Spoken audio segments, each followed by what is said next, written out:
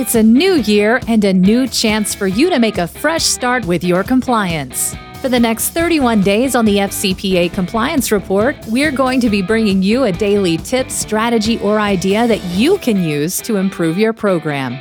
Here's your host, Tom Fox, the Compliance Evangelist. Day 27, Pre-Acquisition Due Diligence in Mergers and Acquisitions. A company that does not perform adequate due diligence prior to a merger or acquisition can face both legal and business risks.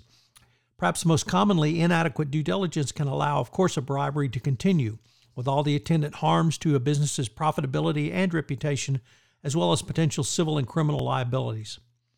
While most compliance practitioners have long been aware of the requirement in the post-acquisition context, the 2012 FCPA guidance focused many compliance practitioners on the need to engage in robust pre-acquisition due diligence. This was expanded again in the 2017 evaluation, but the 2019 guidance made even more clear the need for robust compliance presence in the pre-acquisition phase. It stated a well-designed compliance program should include comprehensive due diligence of any acquisition. Pre-acquisition due diligence enables the acquiring company, to evaluate more accurately each target's value and negotiate the cost for any corruption or misconduct to be borne by the target. Flawed or incomplete due diligence can allow misconduct to continue at the target company, causing harm to a business's profitability and reputation and risking civil and criminal liabilities. There were several questions posed in the 2019 guidance as well. Under due diligence process, was the misconduct or risk of misconduct identified during due diligence? Who conducted the risk review of the acquired or merged entities, and how was it done? What is the M&A due diligence process generally? In the integration of M&A process, how has the compliance function been integrated into the merger, acquisition, and integration process? And finally, process connecting due diligence to implementation. What was the company's process for tracking and remediating misconduct or misconduct risks identified in the due diligence? What has been the company's process for implementing compliance policies and procedures at the new entities? Such an early assessment in the pre-acquisition phase will inform each transaction research and evaluation phases. What is the process on how to plan and execute a strategy to perform pre-acquisition due diligence? Well, here is 6 points which you should consider. Number 1, establish a point of contact.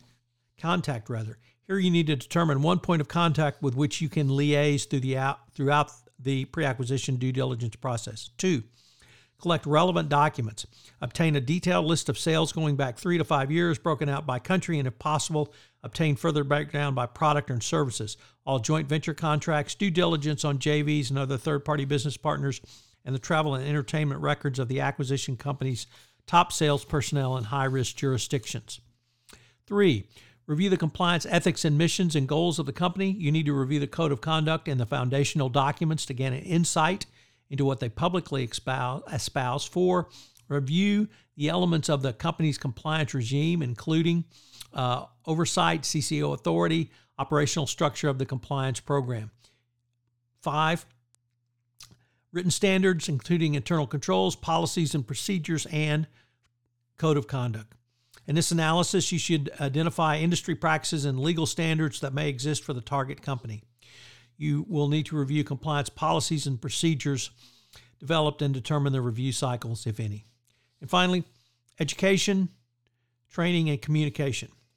Here you need to review the compliance training process as it exists, both formal and informal. You should ask such questions as, is the training effective? Some of the other things you can look at are monitoring and auditing, reporting, response to detected violations, enforcement and disciplinary actions, and of course, a checkup. If there are multiple red flags raised in this process, it would warrant additional and further investigation. If the target has ineffective elements of the compliance program, you need to be prepared to remediate.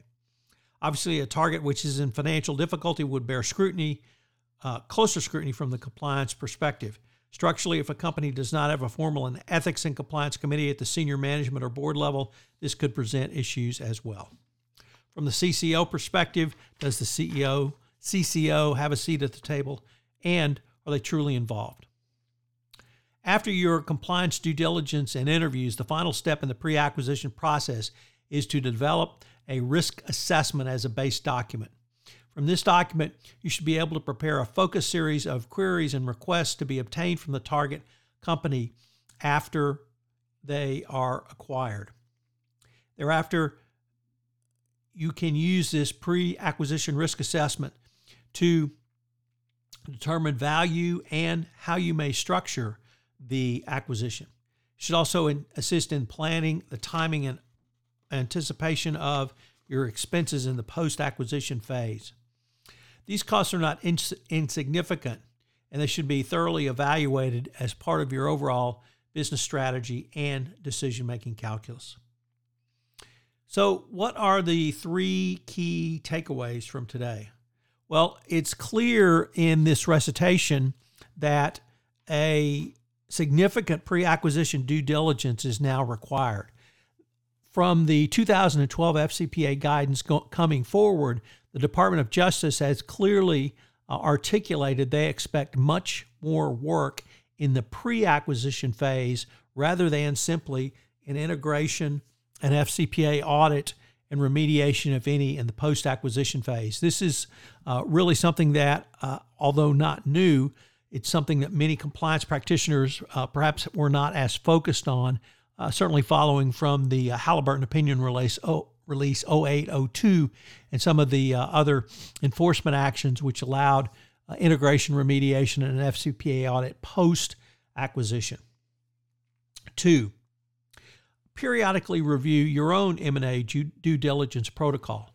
And most importantly, does your compliance function have a seat at the table on M&A? Not simply in the post-acquisition phase, but in the pre-acquisition component as well.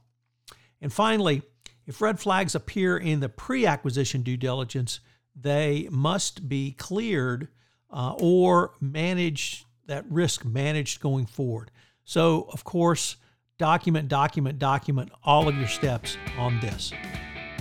This has been day 27 of 31 days to a more effective compliance program. I hope you'll join me again tomorrow and I take up another strategy, tactic, or pointer that you can use in your compliance program. 31 Days to a More Effective Compliance Program is a production of the Compliance Podcast Network. This podcast is a part of the C-Suite Radio Network. For more top business podcasts, visit c-suiteradio.com.